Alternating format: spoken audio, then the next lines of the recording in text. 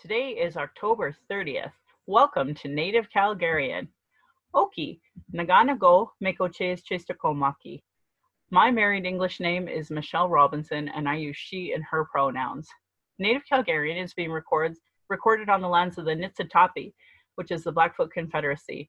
The Blackfoot south of the imposed U.S.-Canadian border are the Blackfeet, and north of the border are the Siksika, Kainai, and Piikani of the Confederacy. These lands are Treaty 7, signed September 22, 1877, with signatures that include the Blackfoot Confederacy, the Stoney Nakoda, Wesley Chiniki Bearspaw Nations, and the Dene from Tsuut'ina Nation. I acknowledge all First Nation, Métis, Inuit status, and non-status across Turtle Island as the keepers of these lands. All non-Indigenous are treaty partners with the government signing on your behalf. I honor the Blackfoot, as the elders and the members have been so kind to me on my Red Road journey. Elder Red Crane taught me how to pronounce my spirit name. I was born in Calgary, or in Blackfoot Mohkinstsis, as Michelle Elliott, an English name which has afforded me privilege in an English colonial world. My mother is Northern Slavey Dene, or Sahtu Dene, but my Indian Act Imposed status card by the Canadian government says Yellowknives Dene. My father is so Canadian, I am the daughter of the Mayflower and a daughter of the American Revolution, while having an Indian Act Imposed status card. I acknowledge my Dene lineage and that I was born in Calgary, but my family is not part of the Treaty 7 signatories. My Dene lineage roots me in the land of the Hare people, also called the Great Bear Lake people in Treaty 11. I'm a native to Turtle Island, and my Dene nation is a visitor to this area of Clincho Tine Indahe in Sahtu Dene, meaning many horse town, named after the Calgary Stampede. Land acknowledgements are critical for creating a safer space for Indigenous, as well as honoring the host as a guest and acknowledging your role as a treaty partner. My humblest apologies to the Blackfoot elders and language keepers as I tried to learn proper pronunciation. Any mistakes or misinterpretations will be on me. I encourage questions so that misunderstandings can be cleared up as soon as possible. I do not speak on behalf of all Indigenous, but I share what I know as I walk down my Red Road journey. If you're experiencing emotional distress after hearing anything we talk about today and want to talk, you can call the First Nation and Inuit Hope for Wellness helpline at 1-855-242-3310. It's toll-free, open 24 hours a day, 7 days a week. Non-Indigenous, there are distress lines in your area as well. And today we're going to be talking a bit more about domestic violence. So I also encourage folks to call Awuton Healing Lodge, as it's Indigenous centered, and they have a safe exit, which means that if you go on their website and you hit safe exit when you're done, there's no record that you were on their website, so you can feel safer being on that website, accessing those numbers. My Patreon account is Native Calgarian, where you can pledge and support. Thank you to my previous donors for already showing your support to the show. If you value listening and can afford to give, thank you. To those that cannot afford to give but listen in, I'd love to hear from you at nativeyyc@gmail.com. Send in your comments or questions. I now have a YouTube channel and would love to have you subscribe. You can go to nativecalgarian.com for all the latest podcasts and pin posts on social media. And I want to give a shout out to my super loyal donors, Adam, Agent Indian, Alexandria, Beatrice, Ben, Beth, Brian, Kat, Celine, Christina, Crystal, Diana, Jacqueline, Jana, Jenny, Jessica, Jocelyn, Judy, Karen, Kathy, Kenna, Leah, Lisi, Marisa, Melissa, Morami, Natalie, Nathan, Rebecca, Rochelle, The Sprawl, Shara, Sharon, Tammy, Tiffany, Thalia, Vanessa, and Veronica. Whew, that's a good mouthful. I sure appreciate every single one of you, so thank you again. And today I have my friend that I don't know how long we've known each other, Selena, but I'm so grateful you're on here. Yeah, thank you for having me, Michelle. I appreciate it, and thank you for everything you do as well. Honored. So when I talked to you, we were like, geez, what are all the topics we're going to talk about today? Because you have, I mean, we could be talking about transplants, we could be talking about immune systems, we could be talking about many things. And yes. I was really grateful you wanted to talk about domestic violence because, you know, today's October 30th, which means next month already we start November. So and it is Domestic Violence Month, so that's perfect. Exactly. So yeah, I'd love for you to introduce yourself in your way. So I'm Selena Tybo. I've been living in Calgary for probably 24 years now. I'm originally, my dad is Mexican. My mom is, she's Cree. I lived in mostly Ontario and Mexico. And here I am. I have 3 beautiful children, and yeah, just trying to make it work through this terrible pandemic. Yeah, it's definitely its own conversation too, isn't it? What a mess. Yeah. Yeah, it is. I know you talk a lot about immune compromised people, and I think that this pandemic has been really hard. And then add that intergenerational trauma of pandemics used as a biological weapon against our people. Um, Absolutely. yeah, so I think that there's that bigger picture when we talk about immune systems. Like I try to remind people that they purposely eliminated our food source and our way of life, which is Yeah, a huge impact on our immune systems absolutely. intergenerationally, let Yeah, alone Indian residential school and the experiments they did on our bodies while we were there. yeah, So yeah, now we have like this intergenerational immune system issue. yeah. And the diseases that I have are mostly prone in Indigenous women. Uh, I have a doctor who dedicates his time to clinical trials solely to Indigenous women, which is pretty amazing. I just found that out last month. So yeah. Oh wow, I had no Yeah. idea. I didn't either. I just met him last month, and he was going to do a clinical trial on me, and it's solely for Indigenous women. Huh. As one of the disease I have is called primary biliary cholangitis, and after transplant, it seems to come back 10 times harder on Indigenous women. So yeah, it's very strange. That's awful. Yeah.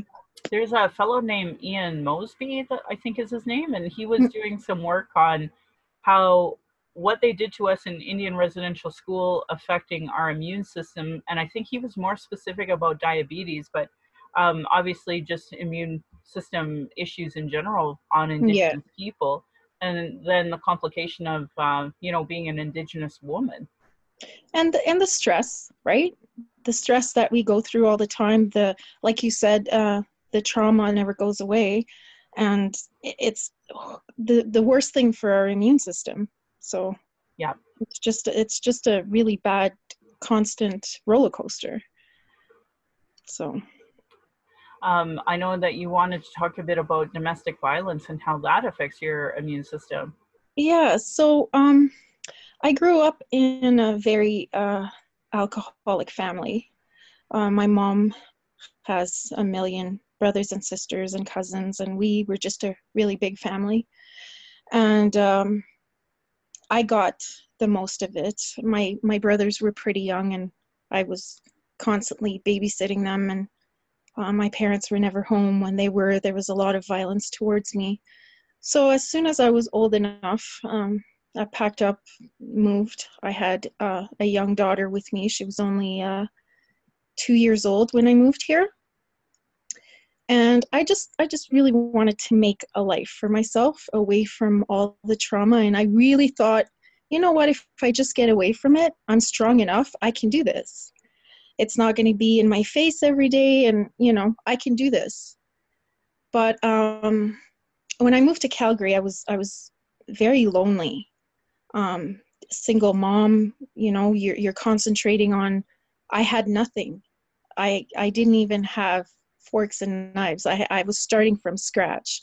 So it was a stressful time, and I found myself very, very lonely. And after being here for about 7 months, I met a man, and I fell for him so quick. I look back and I'm like, what the hell was I thinking? Like, what was my problem? But I quickly realized that he was so much like my mom that a part of me felt at home without even realizing it. Because no matter what you go through, you always love your parents. And I was homesick, and with him, I felt right back at home, but it was so toxic that 14 years went by before I even made the connection. And by then it was, you know, 2 kids later, and 14 years is a long time, right? So, and now I'm picking up exactly where I left off, and I'm just like, I wasted so much time. So, I know. I don't know why we have to learn these lessons, hey?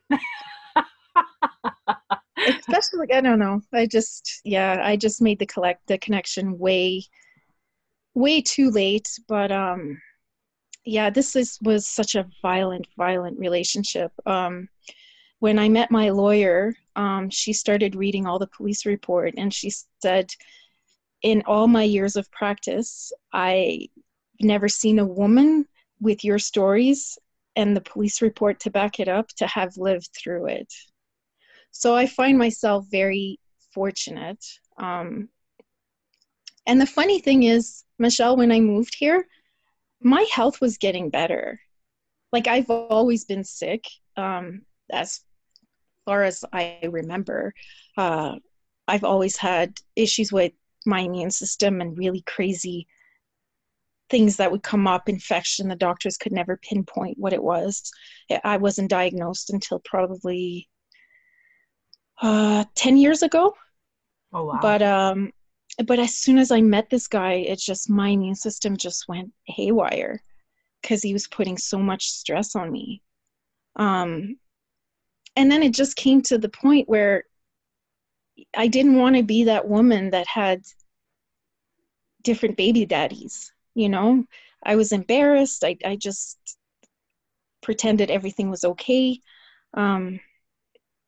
It started off like I had a few friends, and then the next thing I knew, he had me isolated to, I knew nobody. The only people that I really knew were members of his family. And I thought, if I leave him, I'm back alone again. So, yeah. And back then, when it was at the worst and the police would show up, it wasn't like it was today. I remember the Calgary police coming over to my house, and I had called them, and they were like, "Oh, you called us," and he was right there. And I was like, "No, I didn't." Like, because I knew what was going to happen. And they were like, "Oh, of course you called us, and why won't you tell us what's going on?" And I was like, if they could have just removed him from the house for 2 minutes, I could have spoken my truth. And then one cop got mad at me, and he was like, "Oh, are you protecting him because he's your pimp?" And I was like, eventually I just stopped calling them. The worst incident that ever happened was him and I went out one night, and he got mad at me because we were at a dance party, and a guy asked me to go dance with him while he was in the washroom. And he got out, and instead of taking it out on the guy, he took it out on me, because that's what women beater do. And he pulled me out of the club by my hair. He stabbed me in the thigh. I was driving my car. While I was driving, he was punching me in the head, pulling my hair. When we got to the house, I had fake nails on. He ripped 2 of them out, which was probably one of the most excruciating pain. And then he dragged me in the house, and he was on my bed choking me, and I couldn't breathe. And I would black out, and I would come through, and he was on top of me, blowing air into my mouth, giving me the Heimlich maneuver to make sure that I would come through. And then he would choke me again until I would pass out. I was lucky enough that the babysitter called the police. The police came. There was like 7 of them. They broke my door down. They had the guns drawn on him. They had to call an ambulance for me. My neck was just, and I had, blacked out like 7 times of him choking me, bringing me back, choking me. And he had knocked out my tooth. And then the next thing I know, I was done. I was going to leave him. Everything was good. I was strong enough They arrested him. He went to jail. He came out pretty quick because he had a job and they didn't want him to stop paying his child support because he had 2 other children. And the next thing you know, social services is at my friggin' daughter's school questioning her. She had no idea what had happened. And the guy was like, did you know your mom almost died the other day? She didn't have any idea what was happening. And then they called me at the school and they said that if he came around, they would take my daughter away. And they had me in such a panic because it happened to me when I was young. I did everything I was supposed to do. I called the police. I got him kicked out of the house. I got him removed. I charged him. And then they did this with my daughter. You're native, though, Selena. I know, but, Michelle, like, I'm a mama bear. Don't mess with my kids. And that just threw me for a loop. And I just couldn't deal with it. It was just like, I quit my job just to be with my daughter every day. I drove her to school. I sat down there making sure nobody was walking in and walking out of the school with her. And I was treated so badly by social services. They didn't care that I was being abused. They just thought, you need to leave him. Okay, that's cool. He knows where I live. You guys going to help me with that? And it was just, I told myself from that day on, if this man ever walks back into my life, I will never call the cops, ever. Never. And I never did again until the very last incident.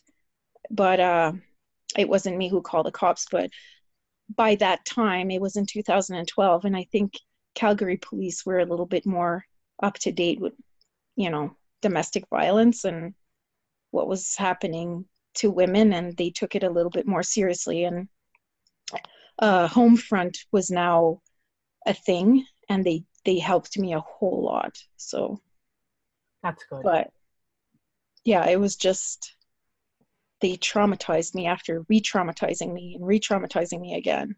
Oh, 100%. That's what they do. That's what these systems do. On my podcast, I talk about that when I ran for municipal politics. I have a list of the reports that were done every single year that were never implemented on child welfare reform. And, the average Canadian doesn't know. And they actually are, it's worse, they assume that they're helpful when they're actually some of the most awful organizations that can come after you and your children at any moment's notice. And as Indigenous people under the Indian Act, we don't have protections that regular Canadians do. And I'm not insinuating regular Canadians are protected when it comes to child welfare. We wouldn't have, report after report after report to make these changes if they were good for all Canadians. And that's the irony. So I am the last person that would, think that child welfare is a positive thing for a family. And the last time I had called child welfare, literally it was because I felt that this child's life was in actual danger by the mother. And that's like, it has to be that bad in order for me to call, because it's just, I know my family alone has been directly impacted by child services as well. So in a negative way, and, I'm pretty sure every Indigenous person has gone through that. Right? Yeah, and I try to tell Canadians that they don't get it. No, they don't. They're like, oh, just leave, call the police, do this, do that. Like, I felt so judged. And honestly, in my entire life, I feel like the only thing that I've done good is being a mom. And because I've changed everything. Like, yes, I was wrong to be in a domestic violence situation. I was also, I did what I have to do, but honestly, they pushed me back there, because as soon as he was out of jail, he was calling me. He was at my house. He was stalking my work. And it just became easier to be with him, because I wasn't going to call the police again, because they were talking about taking my daughter away, even though I was doing everything I was supposed to do. Yeah. So forget that. There's a good book called Jawbreaker, and it actually talks about the first shelter that they had here in Calgary. And a huge part of it is Calgary Police Service, like just totally mocking the concept in general. And that Yeah. was at the time that my mom was being beaten by my father. That was at the same time Elliott Trudeau was joking about hitting his wife in the House of Parliament. Like that's on the record. So it was Nothing just funny so about that. socially acceptable to be hitting women. And I mean, I would argue it is today too. I don't think that anyone has a leg to stand on when it comes to denying that, because our stats prove it. Yeah. Oh, absolutely. Absolutely. So yeah, it's tough being an Indigenous woman and avoiding violence, and then avoiding police judgment, and avoiding social services, and then for the schools to be facilitating the children to be talked to by these social services. It's just complex trauma because Oh, absolutely. And like Eve, you've met her. Um, she's the one that had to deal with that. She was the one that had to sleep with me every night because she was scared of being taken away. You know what I mean? Like I didn't drink, I didn't abuse her, I didn't, I protected her as much as I can. We were always together. I gave her all the opportunities that I possibly could. And for them to do that, and for her to, oh, you're going to be taken away from your mom, like it was just traumatizing all around. my own daughter, after dealing with social services with a cousin of mine, she just said that she hates the system so much, and she's pretty convinced. She's afraid of child welfare after what she witnessed, what Oh, happened to my absolutely. cousin. So I I hate to say it, but we've given them answers and solutions and recommendations and reports, but they just haven't implemented them. And until they do, they're just looked at as the evil pariah of society. They don't care really. I Nope. can't see them carrying on like this. I was listening to Loa Bibi on Windspeaker this morning, and she had Carrie Gladue on, and he has a book about second chances, and he talked about his alcoholism. He outright said it. He said when he was apprehended because of the stupid 60s scoop to eliminate us from our people and our culture, he ended up being sexually abused by a social worker.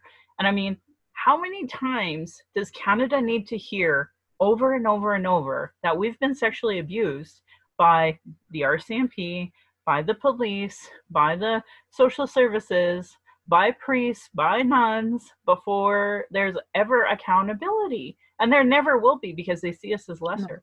So no. it's just so frustrating. And last night we had Sonny Campbell, or Sonny Crazy Bulls um, vigil, because he was killed by the police on Friday. So like we can't get away from it. I We're know. And it's I feel bad. 2020.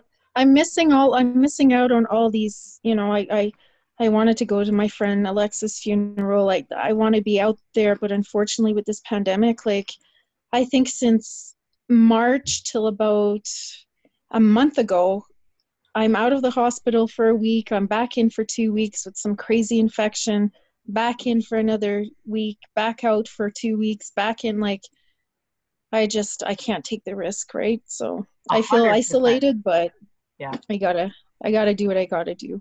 That's the great thing about these Zooms. So even though we're recording for a podcast, like you and I can meet for a Zoom coffee anytime and Oh, just thank you. have like a 10-minute one, because I don't want you to feel that way, but I also respect your boundaries. I mean, we've been doing a lot of Black Lives Matter protests. We had our vigil last night.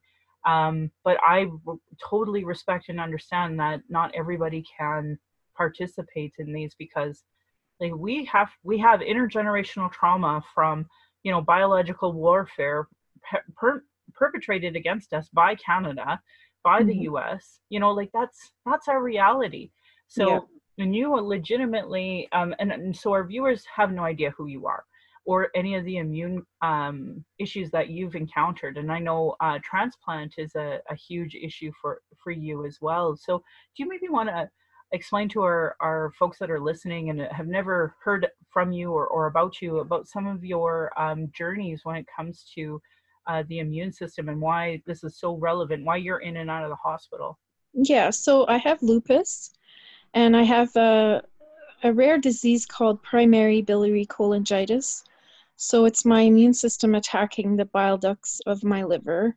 And it does that till my liver, the bile leaks back into my liver until my liver is completely cirrhosis. So in 2012, I was actually in the hospital. They had given me a month to live. And I ended up getting the call for the transplant. I had my transplant, everything went well. I ended up donating the small lobe of the liver to a child. So 2 people with the same liver were saved that night. And then now I'm taking immunosuppressed medication for the rest of my life, plus some lupus medication. Lupus attacks all kinds of different parts of my body. Last month, it decided to attack my colon. So when that happens, my immunosuppressed goes higher, so leaving me very vulnerable with basically no immune system to fight anything off. So that takes care of the immunosuppressive diseases, but then it leaves room for everything else. So, you know, my daughter's friend kissed me on the cheek 2 weeks ago, and I broke out into this really horrific rash because there was something on her lips that my cheeks didn't like. So, you know, I couldn't imagine trying to fight like COVID on top of that, right? So if I was to have something as serious as COVID, they would have to take me off my immune suppressive medication. That would mean my immune system would find my new liver and start attacking the new liver. So that would leave me in an extremely bad situation. And my liver journey was waiting for a liver was so long. I was 6 years extremely sick, doing for 3 years of those 7 years I did every Mondays, Wednesdays, and Fridays religiously. For 3 long years I did this treatment called plasmapheresis exchange. I did chemotherapy to try to lower my immune system. I had tubes coming out of my neck, the central line, which my ex ended up ripping out. So it was an extremely long journey waiting for that liver. So when it became available, I think it's the day I gave up. I had snuck out of the hospital because it was my daughter's birthday. She was turning 4. And I was a single mom by then. And I parked in my garage and I closed the garage door and I let the car run, and I was like, I'm really done with this. I just don't want, I just didn't want to do it anymore. I couldn't. I had just become a single mom 3 months earlier, just all the violence, and my mom was at the house watching the kids and drinking away, and I didn't have a choice, and I didn't know anybody here. So I was done. And then I just looked at my kids. I could see them in the window and they were just playing, and I'm like, what the hell am I doing? So I talked to my grandma and I was like, damn, if you're here, like, please, like, reach out to me because I can't do this anymore. And I got the call that night for my liver. So I was like, wow. So yeah, I got the liver like after talking to my grandma, and I got the call like 6 hours later, and I had my transplant that day. So That's yeah, our ancestors are very powerful. Wow. Wow. That's like, thank you for sharing that. I know that's really hard to relive, and I don't underestimate how hard that is. So no, tonight, later today, if you need anything, don't hesitate, and I'll come over with my mask on and You know, if you Thank need you. to smudge, we can just chill and whatever you need to do. I want to hug you and give you all that love, but I know I can't. Yeah, no, they were tough times, but I'm at a good place now. I've I've I've done a lot more, like, with who I am and learning more about, because my dad being Mexican, like, there's a lot of indigenous roots there too. So I'm learning, I'm embracing that part of me, because before I was just so embarrassed to be indigenous. I was just like, nope, I'm not. I might look, but I'm not, like, no, just Creep. I'm just kidding. I just got the good cheeks, just But I understand that because I don't know if you know, but it was funny because my dad is white. I used to always say, well, I'm part native. And people would be like, well, what does that mean? Well, my mom's native. Well, that makes you native. I'm like, well, I guess. Well, you have a status card. And I'm like, well, yeah. So, like, I know what it's like to be ashamed of who you yeah, are. I mean, we grew up in a society that was like the media propaganda, the Canadian government. I mean, there wasn't a level of anything. The police, even the medical community, like they're racist.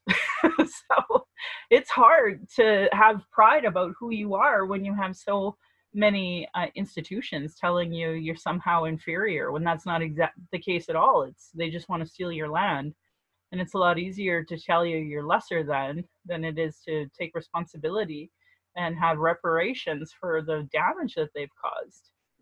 well, when I was about 17, the police came to my parents' house because my dad was reporting something stolen. I think they were tools or something like that. And the police officer was married. He had 3 children, and he took a liking into me. And this cop started stalking me, Michelle. Um, we had a quarry, I think that's what you call them, Mm-hmm. that we used to meet up, and we all used to go swimming in there. And it was in the middle of nowhere. And of course, back then, nobody had phones, right? So I was meeting my friends there, and I was the first one there. And this creep followed me there. And he had me at the quarry, and like he was just trying to kiss me and trying to fill me up. And like he was so positive that I wouldn't say anything and Yeah. I wouldn't do anything. And I was just lucky that my friends showed up when they did, because he probably would have, you know, Yeah. I know. Cops I do don't even that. know. Yeah. But yeah, he just wasn't leaving me alone. He would pull me over when I was doing the speed limit, and he'd come to my window and he was like, "Oh, it's you. I didn't realize it was your car." And he was like, "Oh, follow me. We'll go for a coffee." Or he was just so married, you know? It was just, yeah, just really weird things like that. Yeah, no, I had a friend and his dad was a firefighter. He said the same thing that they were like that too. So I just took him for his word and just thought, well, I hope I don't marry a cop or a firefighter. Yeah, for And real. what's funny is I had an old boyfriend that did become a firefighter actually. Oh, did he? He totally did. So, but whatever. It is what it is. Yeah, Yeah. no, I don't understand how these folks who, have pushed their language, pushed their culture on us, pushed this Christian doctrine on us, and they do all of this awful stuff all the time, and I don't understand how people respect them. I just don't get it. So, Well, it's like, my daughter, like both my kids are black mixed. And my daughter went to Prairie Winds Park in the summertime, and I guess there was a church group there, and they were giving out food. And I picked up my daughter later on that day, and she said, "I want to start going to church." And I was like, yeah, why? Like, and she was trying to explain to me in the end, it had nothing to do with the religion. I think it was just because They were all mixed of Jamaican and Africans, and I think she felt very welcome there. So I'm like, well, we'll see. Well, we just did a lot of talking that night about religion because it's, yeah, it's not my thing. No, well, that's a conversation to unpack because even so, Sonny Crazy Bull, his family is really, really Christian, and they had a black pastor doing, prayer, and then there was a young woman, and she sang Amazing Grace, and it's interesting because colonization had happened in Africa, and then you have all of these Christians that come here and still perpetrate this religion on our people, and they don't understand colonialism because they're so deep into their religion. They don't even get it. So it sucks because it's like, dude, you are like totally treated like a second class citizen, totally based off of your skin color here in Canada. And yet here you are doing their work for them and still trying to colonize the people into Christianity. And it's so frustrating because yeah, I'm sure did you see that guy that was on Memorial in 36? And he had like a Bible in one hand, and he was jumping for joy, Jesus and saved me, or something like that. And the cops were being called on him because he was black, that. But that bigger picture, that God forbid somebody is, happy while being black in our area. No, that's not going to happen. So, but then he did have a safety vest on at one point in time. So I'm sure the cops tried to tell him, you at least just wear a safety vest.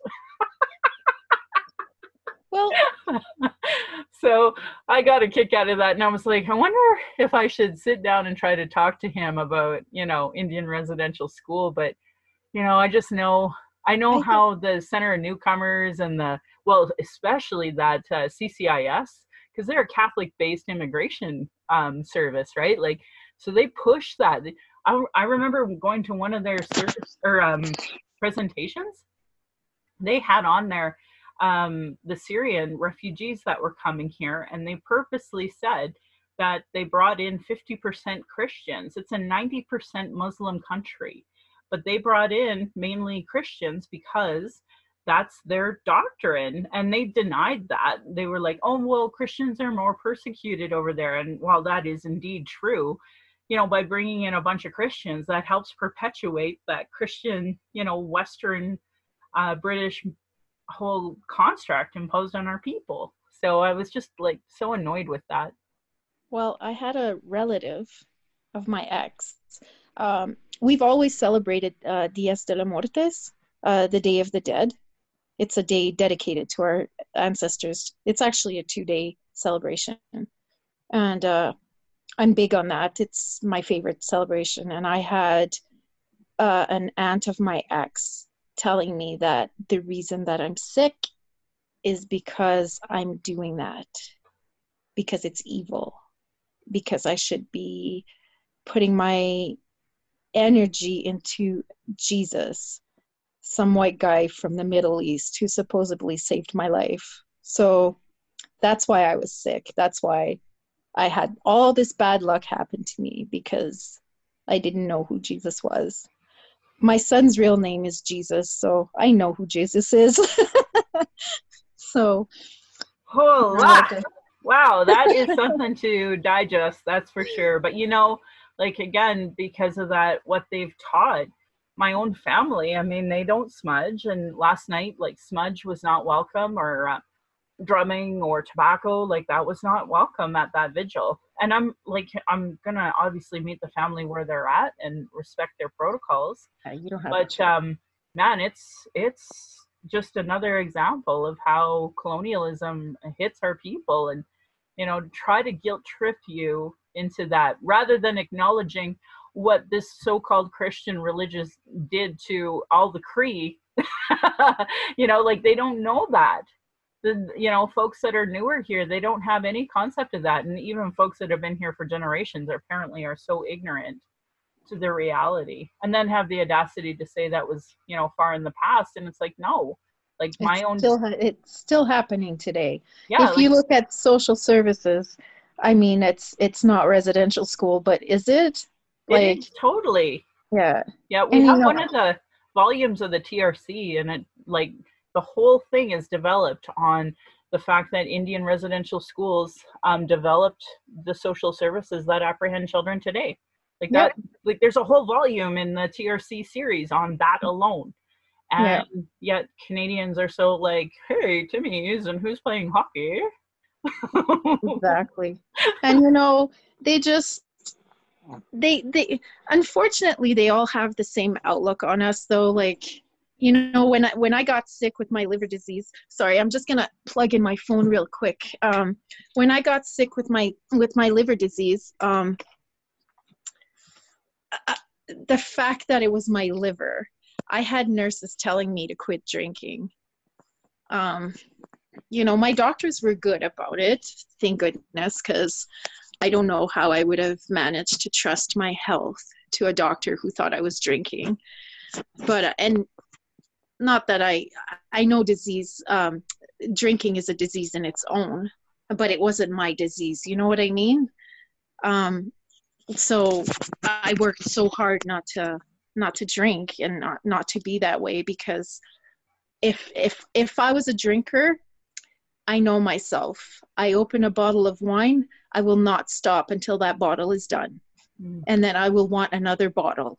And then I know who I am, so I don't drink for that reason. And I never drank because, I had my daughter kind of young and I just wanted to give her that better life. So for me to work hard not to be that way and to break that trauma right where it was, to give my daughter a better life, and to be accused of being an alcoholic and doing this to myself was a slap in the face, I know, right? but they're so dumb. They don't know nothing. And it's so frustrating because like even for me before the COVID thing happened, I got really, really Yeah, sick. I And remember. yeah, and they even accused me of smoking, and I'm like, I literally have never smoked cigarettes in my entire life. I was that kid that grew up in, Dina Hinshaw and I went to the same school and got the same education where we were taught, you don't smoke because if you do, then your lungs are bad and all of those things. So I never started smoking. And then Yeah. to have my own doctor accuse me of that. And then COVID happened. So I'm like, well, now I can't even go find another doctor because right now everything is falling apart. I feel like in the Yeah. medical community. So if they could just get some anti-racism training for their, nurses and doctors so that they quit accusing us of drinking. And I have heart issues. And like I've just told my family, I've already accepted the fact that when I have a stroke or a heart attack, they will assume I am a drunk. They will just assume that. There's no way around that. So it sucks because I just know that's what to expect of my stupid healthcare system. Yeah, Yeah. absolutely. And then, they just haven't accepted that racism is a huge part of the factors with COVID. And that, Well, you know what? In order to accept it, that would mean making changes. yeah, hey, Everybody's comfortable where they are at, you know? yeah, it's true. It's totally true. So, They think to themselves, oh, why change something if it's not broken? Well, it's not broken for them, but it's broken for us. right? So, yeah, absolutely.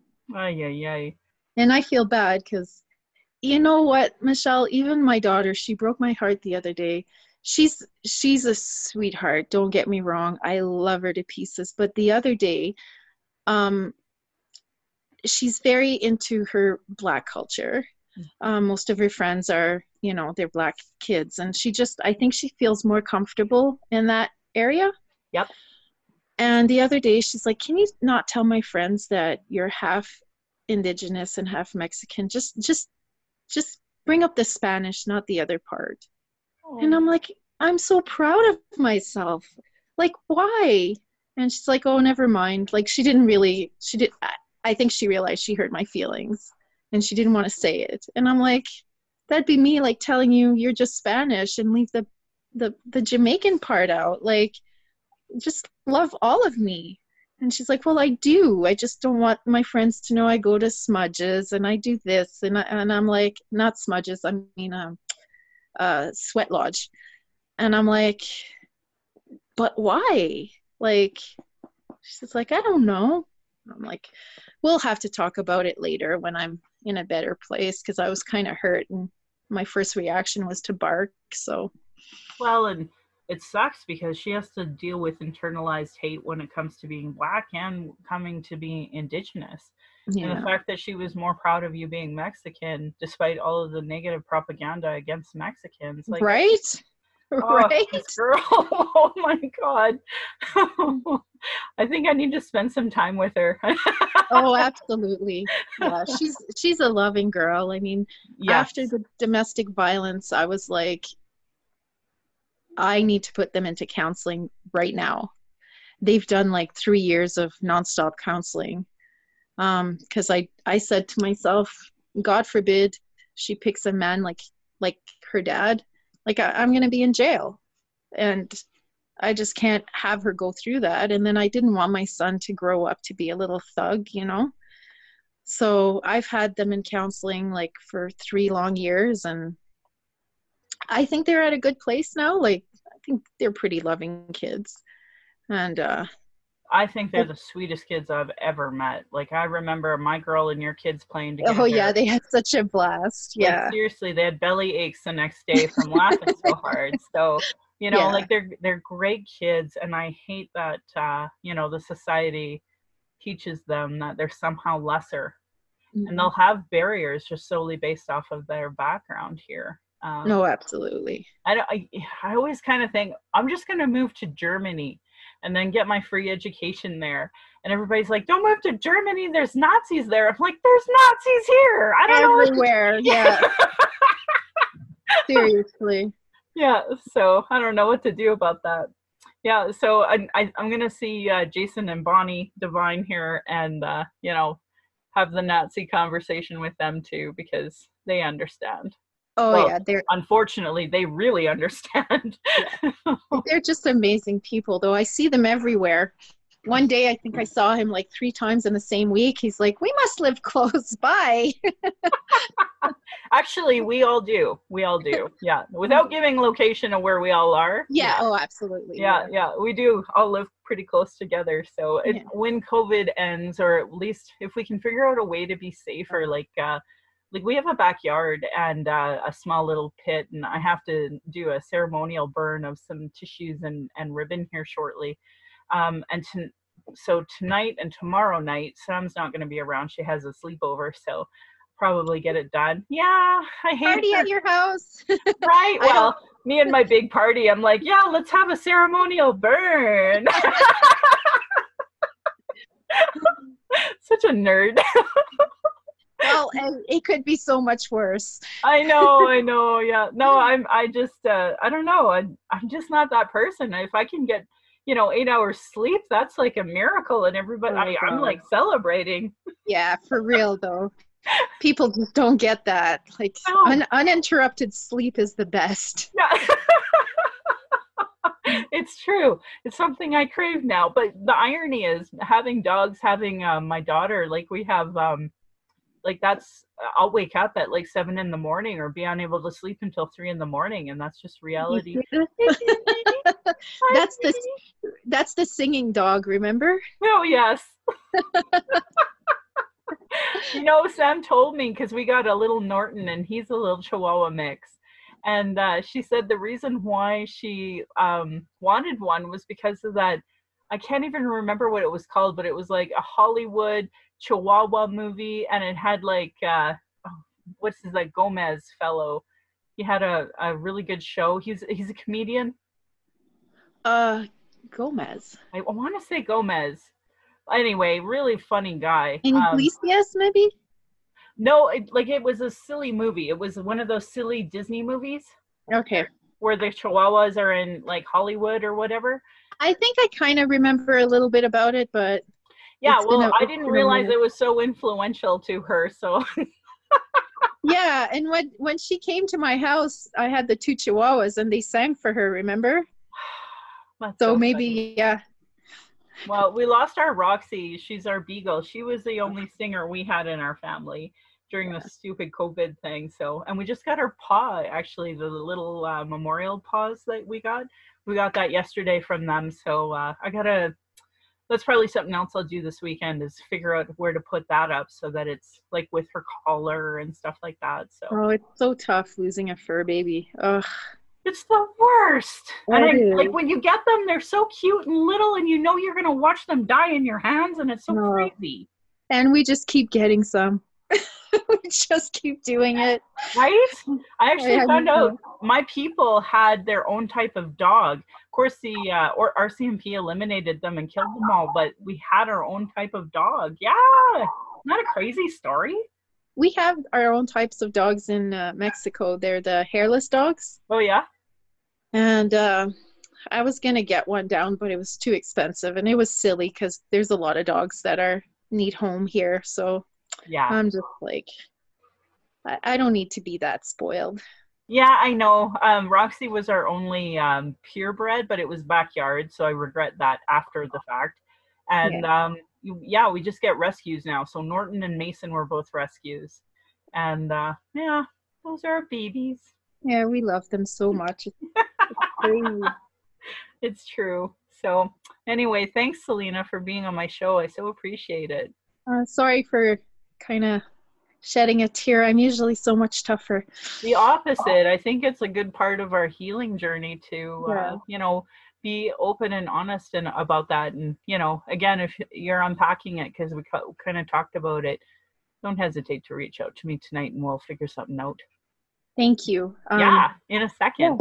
I don't have my kids tonight either, so party at my house. Nobody knows where I live, but still, I'll have a sleeping party. Oh my God, that's so funny. You and me both will be like, yeah, it's 8 o'clock. Let's go to bed. Woohoo!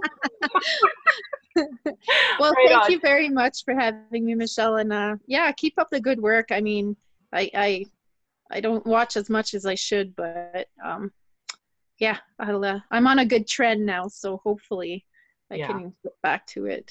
Well, and vice versa. Like you have always done this good work about talking about domestic violence, talking about different levels of racism. You've talked about immune system issues, liver transplant. You're always doing really great work. So that's part of the reason why I wanted you on here is because even though, it's hard for us to kind of brag about what we do or what we don't do. And I just know that you've been one of those people that's been open to having that bigger conversation. And especially with the Black Lives Matter changes, like your kids being half Indigenous and half, because like I don't consider Mexican, I consider it Indigenous, I right? know, yeah. So, for me, your kids are exactly like Autumn Eagle Speaker, who, talks about being half Black and half Indigenous and, walking three worlds really, because you have your Black roots, you have your Indigenous roots, and then you have your have to be forced to be in a white supremacist Canadian American context. So Yeah. anyway, I'm gonna do my ending, and it has a lot of like suggestions for folks that are listening.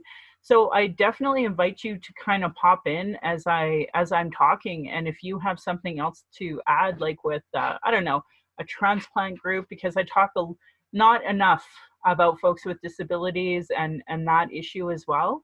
So if you have some things that you want to add as I'm talking, don't hesitate to interrupt, because I'd love to hear what you have to add. Well, I'm going to tell you right now, the Canadian Liver Foundation, the Calgary branch, is absolutely amazing. I'm more of a group for my typical disease because it's primary biliary cholangitis, but the Canadian Liver Foundation in Calgary, I do all my voluntary work there, and I try to connect people with the same disease because there's like 101 liver disease out there. So I try to connect them, even alcoholism, not to be embarrassed and reach out because it is a disease and, nobody deserves to die waiting for a liver, So No. if anybody out there has any kind of liver disease, whether it's self-inflicted or not, reach out to the Canadian Liver Foundation. I'm the one you're going to talk to, and keep it private and send you in the right direction. Awesome. No, that's Yeah. great work. I know that we do that work of sobriety. And to me, if we can help people walk that road in any way, we do it in a second. And, for me, doing Mending Broken Hearts, talking about, intergenerational trauma and complex trauma. To me, that's like the root of the alcoholism in a lot of ways, or Oh, addiction in general. So, my um, brother is full-blown alcoholic. He's got alcohol fetus syndrome. He's 33, 34. I really hope that he reaches the point where he will accept the help, because he's not going to be here for another year if he continues down this road. So, and nobody deserves to die because they've been traumatized. yeah, I know. I feel you, my friend, and I'm sorry to hear that your brother's, traveling that road right now. And well, yeah, we can all pray for him. At least all the Indigenous Thank you. people that I listen. appreciate that. Yes, Yeah, absolutely. His I'm name sure is there's Jeremy. non-Indigenous people who pray to their gods, and I hope they pray for your brother too, because Thank you. I want him to. I want all Indigenous to live a happy and peaceful and happily thrive in this world, because we all deserve to. We And do. I know for me, like I'm so proud that my family survived what they survived in order for me to be here today. And I want to live that legacy and, let my girl try to live a happy life in the hopes Oh, that we break that. 100%. Yeah. 100%. Yeah. At this point, it's about our kids and that better life. And if we can make one change to one person, it's worth a life. It is. Yeah. Awesome. Okay, Yeah. well, thank you, Michelle. Thank you, Selena. Okay, I'm going to do my ending, and don't hesitate to pop in. Okay. Indigenous have been talking about our issues, sharing our traumas and reports, commissions, and in public hearings, just so it can be regularly disregarded. No more. Honor our words. Honor the treaties. Listen to politicians and their policies and platforms. If they don't recognize the marginalized in their budget with Gender Equity Plus, if they're cutting violence prevention programs and services, Indigenous education, uterus health choices, gay straight alliances, lack of human rights for migrants, immigrants, folks with disabilities, know that your vote to that party directly negatively impacts people. Demand that they implement the Truth and Reconciliation Commission calls to action, the recommendations of the Royal Commission on Aboriginal Peoples, the multiple reports about child welfare reform, violence prevention, and now the 231 calls to justice from the National Inquiry on Missing and Murdered Indigenous Women, Girls, and Two-Spirit. Denying these reports is a form of abuse called gaslighting. Our people are experiencing extreme racism in the educational, justice, and health institutions, with multiple reports that say the same thing. Demand change from election platforms and politicians. If they don't understand colonialism, racism, privilege, sexism, they literally have zero business running. This should be understood by all parties and local politicians, community organizations, sports organizations. A really great article I said out loud in episode 62 is Truth Before Truth, How Non-Indigenous Canadians Become Allies. I highly recommend you read that. I want to continue putting cultural safety into action so you can create a safer place for BIMPOC or, Indigenous, people of color, those with disabilities, and LGBTQ2 plus to speak. Look at it as first aid for marginalization. You have to do something. Having good intentions isn't working anymore. That's not enough. You have to take action to make change. You have to speak out against racism. Ask questions with those with more understanding. Find allies and create a support system so that you can help advocate for culturally safe approaches. You have to take responsibility for your own learning. You have to read, reflect, ask questions. Don't always expect this to come from Indigenous people. Take time for self-reflection. Beware of your assumptions, your biases. Question everything you've learned about Indigenous people and take steps to actively disrupt those stereotypes. And commit to lifelong learning. Be prepared to be uncomfortable. Understanding colonialism and the legacy of racism is an ongoing and difficult task. And I want to credit heretohelp.bc.ca what is Indigenous cultural safety and why I should care about it for those resources, and encourage folks to print that off and learn that and have that become a part of your daily mantra. Internalized racism or lateral violence is another form of violence Indigenous and marginalized people experience by the structure of racism imposed on these lands by the Indian Act, Indian residential schools, and other land clearing policies, and perpetrated by the media. Donna Bevins has an organization called racialequitytools.org, and it talks a lot about internalized racism. And I encourage people who aren't white to really unpack that. So if you're a person like me who's like, oh yeah, I'm part white or I'm part native, you need to learn what internalized racism is, so that that way you can be proud about who you are and not ever be ashamed for who you are. Do's and don'ts for bystander intervention by American Friends Service Committee. They have a bunch of do's and don'ts for bystander intervention. So if you are on the C train or you're somewhere and you're actually witnessing a public instance of racism, anti-Black, anti-Muslim, anti-trans, anti-Indigenous, or other form of oppressive interpersonal violence and harassment, I recommend these tips on how to intervene while considering the safety of everyone involved. Do make your presence known. If possible, make eye contact with the person being harassed and ask them if they want support. Move yourself to the person being harassed if possible and you feel at risk of doing so, or if you feel you can do so without risk, create that distance and barrier between the person being harassed and the attacker. If it's safe to do so, the person being harassed consents, film or record the incident. It's a lot easier to delete it than wish you had it. And I think now would be a good time to bring up the fact that right now, like internationally, we, Calgary, Alberta, Canada, is being slammed with this Calgary police officer that took a young, 26-year-old Black girl, and I don't know what the hell he did. Can I say something about that? Yeah, go ahead. So, my friend, she has a daughter who's 25, sorry, and that girl is her daughter's friend. I had a talk with her daughter's friend today, and she said she knew her. So I said, do you know what happened? Did her hand come out of the handcuff? Because that's what everybody was saying on the comments. And she said, no. She told him to stop touching her headband.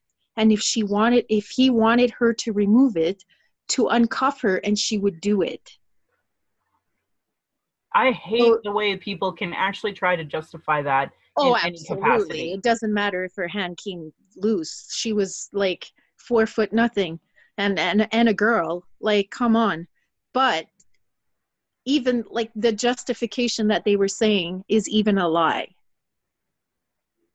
I asked the girl today, I was like, not that it matters, but what happened? Like, and she said she was telling him, don't touch me. If you want me to take my handcuffs off, I'll take it off.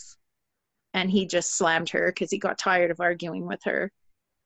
So he's such a fucking dick. Oh, fuck, I hate that man so much. I don't know him personally, but the fact that he felt so empowered to do that and bust her face like that, and like, what kind of severe concussion did that fucking cause? What a prick.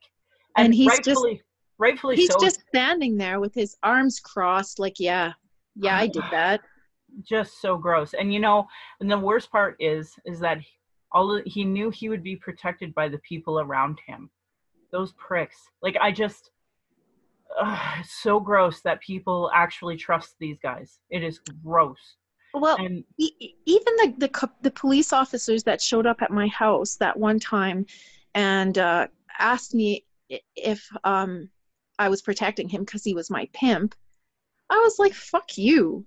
And he's like, well, fuck you too. And then he's like, give me your ID. And I'm like, they're in my purse. And he's like, I'm not going in there. I don't know who you are. Like, calling me a hoe, right? So he's like, show me your ID. Get them out of your purse. So I was really mad at that point, and I threw my purse. Yeah. So I threw my purse at him, and he let my purse hit him on the chest, and he's like, cute. Now you're going to jail for assault to a police officer. And he started roughing me up. And the other police officers were like trying to tell him to calm down without really doing anything at all. You're lucky you didn't get fucking murdered by those motherfuckers that night, frankly. Well, I went to jail for the night, so over a domestic violence, and they didn't know how to handle it, asking me in front of him, why did you call us? Why are you protecting him? So yep.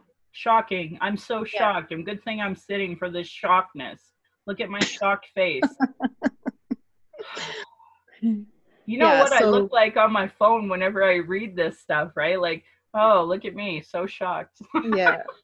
Well, this is why we don't call them, Yeah. because forget it. You take our kids away and then you take us to jail and we just got beat up on top of it. So You know, I totally forgot you probably even knew who this young girl is or somebody of somebody, and I just yeah, totally forgot. So thank you for yeah, bringing that up because yeah, like we're getting yes. slammed internationally and rightfully so Oh, for this type of absolutely. police violence. And you know, like Yeah. somebody said something about, you know, we're considered saints.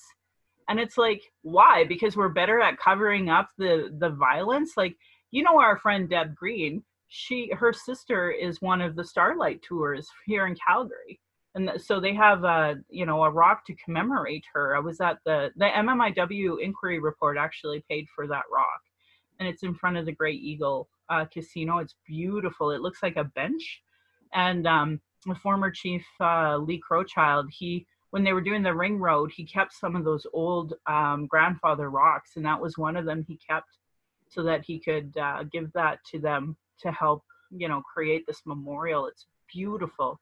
I'll but have to look. but why did she did not have to die? No. She died because of the Calgary police. That Well, my cousin was murdered in Ottawa. She was 8 months pregnant. She was living with a small town drug dealer, and she was 100% clean. She didn't drink. She just wanted to get away from home, and she just picked the guy that, you know, could give her a life, and she got pregnant, and him and her both got shot. She got shot in the back of the head trying to get under her bed, but her belly was too big, so she couldn't fit under the bed. They shot her 8.5 months pregnant. The papers, the fucking newspapers, drug dealer and his girlfriend. Drug dealers, like, they took her image and just totally, like, she didn't matter whatsoever. I'm She did sorry. not matter. Her baby's life didn't matter. I'm She was sorry. just like, it didn't matter.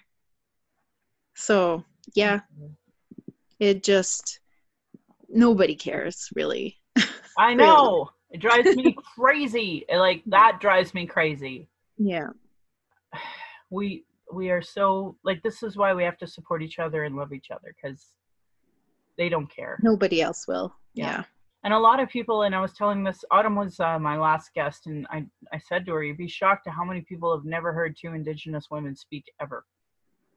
So that's the whole reason why people listen to me sometimes, which is shocking to me. Like, I can't stand myself, frankly, but You're pretty wonderful.